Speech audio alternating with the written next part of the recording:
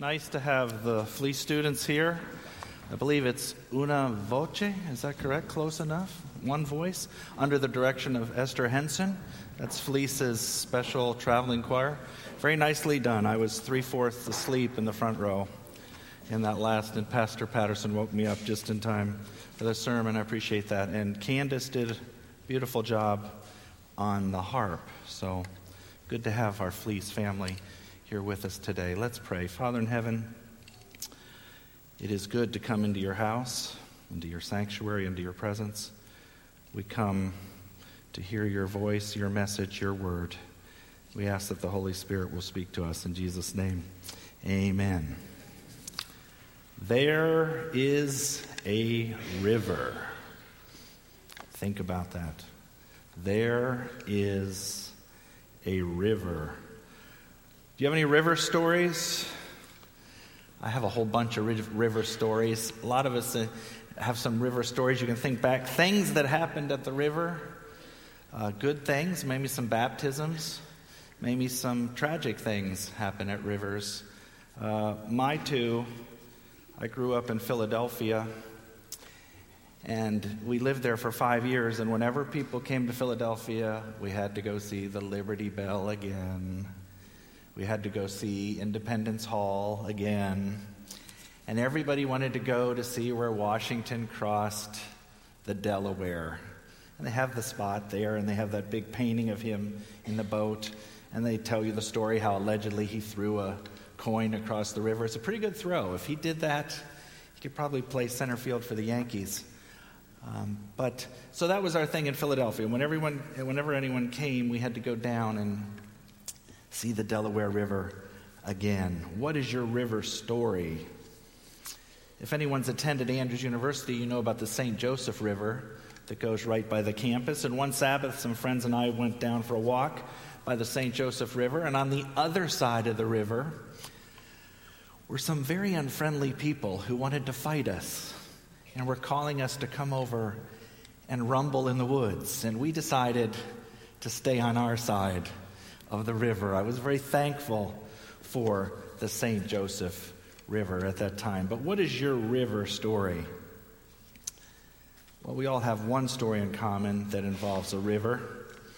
If you have your scripture, you can open to Psalm 46, or you can follow on the screen. And I want to go through this just verse by verse by verse. I think it's very pertinent to the times that we live in and the experiences that we're going through in these days. David writes, God is our refuge and strength, a very present help in trouble. My grandmother's buried over here at Highland Memorial, and she was an Adventist all her life, and she lived in fear of living through the time of trouble.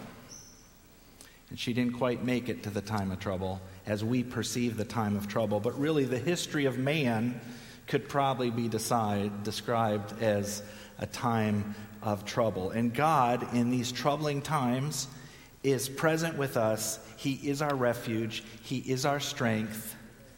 The way we fight fear is with faith. We combat fear with faith. The vaccination for fear is faith, and we lean on these words. Therefore, verse 2, we will not fear, though the earth be removed, and though the mountains be carried into the midst of the sea, though its waters roar and be troubled, and though the mountains shake with its swelling. I just heard again, you've heard if you've been following this climate conference in Paris, certain islands around the world are worried about disappearing, of the water rising so much that they have nothing left, and they're already making plans to move. Water is rising, mountains are moving, the earth is shaking. But we combat this fear with faith. And verse 4, there is a river whose streams shall make glad the city of God. Shall is certain. It will happen. There's no question. There is a river. the holy place of the tabernacle of the Most High. He lives there. God is in the midst of her, and she shall not be moved. God shall help her just at the break of dawn. Fear is all around. People sell fear. People teach fear. People want to project fear. But as followers of Jesus, knowing that He's our friend, we can honestly say no matter what happens, we're going to be okay. Because there is a river. Verse 6 sounds like it describes our times. The nations raged. The kingdoms moved. He uttered His voice. The earth melted. Pastor Patterson just took us through a very in-depth study of the book of Daniel, where we know that the end of things and kingdoms and history is certain. And the good news for us is the end brings to us a new beginning. There is no end for us. There is an end for kingdoms. There is an end for sin. There is an end for terror. There is an end for the devil. There is an end for wicked kingdoms. But for us, in God's kingdom, there is no end. There is a river. And verse 7 tells us, the Lord of hosts is with us.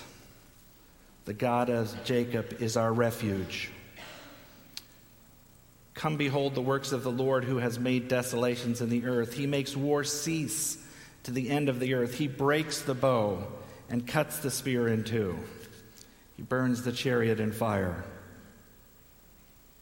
Here's a hard one for me because I'm very hyper and can't pay attention, and I'm looking all around and want to be doing things all the time. God says, be still and know that I am God. If you know that He is God, where does that put everything else in relation to? I, God says, will be exalted among the nations. I will be exalted in the earth. The psalm finishes with, the Lord of hosts is with us. The God of Jacob is our refuge. So let's make it personal. Let's make it personal. There is a river for every person with pain in their life. There is a river. For every person who suffers with mental illness, or the families who suffer in caring for someone with mental illness, there is a river, a place of peace, a place of healing. For those of us who suffer with physical pain, there's a river. I've had back pain for about 3 weeks. Pastor's seen me limping around the church for a while. It was tough to get out of bed, get in the car, do other things. Physical pain is a part of our experience here. But for all of us who go through physical pain, or if you're having physical pain, there is a river. For those who battle depression and discouragement and despondency, there's the hope of that river. And I'll get personal here without getting into a long story, but for every parent who has or has had a prodigal child, there is a river, there is hope. And the good news for each of those prodigals out there, there's a home to come back to. There is a river, a place for them. For the poor and oppressed all around the world, there's a river. If you want to do an interesting study in the Bible, study what God says about the poor. They have a pretty good future laid out for them, even though they suffer in the current experience. How about every one of us who's been treated with injustice, maybe in a job or in a marriage or by a neighbor or politically, or for all of us, injustice, there's a river. And here's a good one that we can praise God for today. For every believer who has been persecuted because of their belief and following of Jesus in the world, there is a river for them waiting. And for the martyrs today, people today who will give their life for Jesus, who will say, yes, I believe in Him, I will sacrifice my life for Him, there is a river. And I bump into a lot of people, and sometimes I even feel the same. People in life where you feel like you can never catch a break, or things never go right. You never get that job, or you never get that home, or you never fall in love yet, or whatever. You just can't catch a break. There's a river for you. And we can go down the list. How about the widow and the widower? The orphan? How about every baby whose heart has stopped before its time? Those in hospice. We have loved ones in hospice now that we pray for and think of. And their families going through hospice. I went through hospice with my father. The waiting in the valley of the shadow of the death. There is a river for them. The teenager who suffers in silence. For those who suffer in the pain of loneliness. For all the victims of terrorism. There is a river. And for every mother and father who has lost a baby either in miscarriage or stillbirth, there is a river. And how about all of us who have lost a loved one? Since I last spoke, my wife's father passed away. I'm wearing one of his ties just to feel a connection to him. Sweet man that we had to bury in Puerto Rico, and I had to watch my wife go through that sad experience of saying goodbye, but waiting for you. For all those who sleep in death and trusted in Jesus, there is a river. Revelation 22, verse 1. And God, he showed me a pure river of water of life. Does that sound good? Clear as crystal, proceeding from the throne of God and from the Lamb. When I was in academy in the 1970s, wow, let's go way back.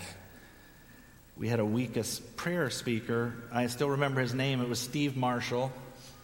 He's from California, and he gave a week of prayer talk. His theme was the sea of glass in heaven. And he had a talk about his grandma on the sea of glass. And he talked about her skating across the sea of glass. And, for teenagers it was very wow. But it really caught my imagination.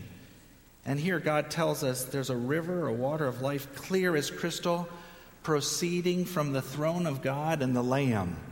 God the Father is there. The Lamb is there at the river. And we're going to that river. Are you ready to go? We are going to that river. It says, in the middle of its street and on either side of the river was the tree of life, which bore 12 fruits, each tree yielding its fruit every month. Talk about a fruit of the month club. That sounds pretty good, doesn't it?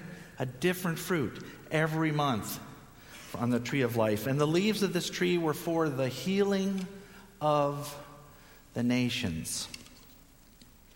Do we need healing today in the world? People beat the drum for war and violence, and sometimes you have to fight, and sometimes you have to defend, and sometimes it's just to do that. But the history of man has been a pretty violent one. This is a pretty sinful, senseless world where a lot of things happen that don't make sense. But this tree is there, and the leaves of that tree on that river are for the healing of the nations. I want to live in a nation, in a kingdom that is all about healing. And that's what God is preparing for us. And there shall be no more curse. Amen? There shall be no more curse, but the throne of God and the Lamb shall be in it, and his servants shall serve him. I want you to think about this. Verse 4, we shall see his face. We shall see his face, and his name shall be on our foreheads. And verse 5, and there shall be no more night there. They need no lamp nor light of the sun, for the God gives them light, and they shall reign forever and ever. There is a river. There's a place for you and me prepared for us that we are going to, a place of peace, where we can fellowship with loved ones that are lost, where we can fellowship with each other without conflict, where everything will be healed, where those who sleep in the dust now will be raised to eternal life, reunion, rejoicing, feasting, happiness. For all of us worshiping here today, there is hope. There is hope in this world that has gone crazy and seems to have no answers to the huge problems that we face. There is hope because there is a river, there is a God, there is a place prepared for us. And you know why that's good? Because there is Jesus. There is Jesus. When my uncle was in passing away in the hospital, and some of his final talks and phrases, one thing he said to my aunt was, one prayer that he says, "Thank you, Jesus, for being Jesus." Thank you, Jesus, for being Jesus. So because of that river, because of that hope, because of Jesus being there, we can go on.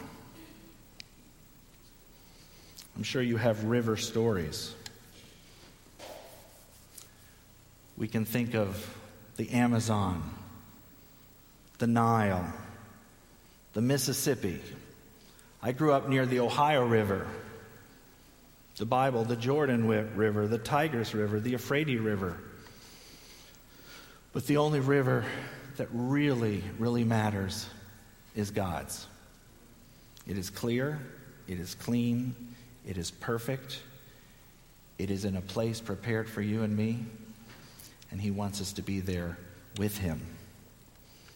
So the question today, with your fears, with your suffering, with your pain, where will you take it? Some of us hold it in for a long time and then it explodes out. God wants us to take it to Him in prayer and give it to Him, knowing that no matter what happens in this world, something better is coming. My mother's aunt passed away about 3 weeks ago. Her name was Irene Inman. She lived in Cicero, Indiana. She was 94. She had the faith all her life, and down to the end, she proclaimed the faith that regardless, whatever happened, she knew there was a better day ahead. I think of my dad, my grandparents, all those who sleep in the dust. The next moment they know is going to be the best moment of their life. They will see Jesus face to face. We have that to look forward to. So I encourage you, have hope. Stay close to Jesus. And remember, there's a river for you. Amen. Let's pray. Father in heaven, we thank you for Scripture and the hope that it brings us. And as we're here as a family, Lord, help us to encourage each other in the things that we are going through in life. May we dig deep into your Scripture. May we get closer to you. As we see things around us, indicators that the world is winding down, may we know that beyond that is a better place, a river that you've prepared for us. In Jesus' name, amen.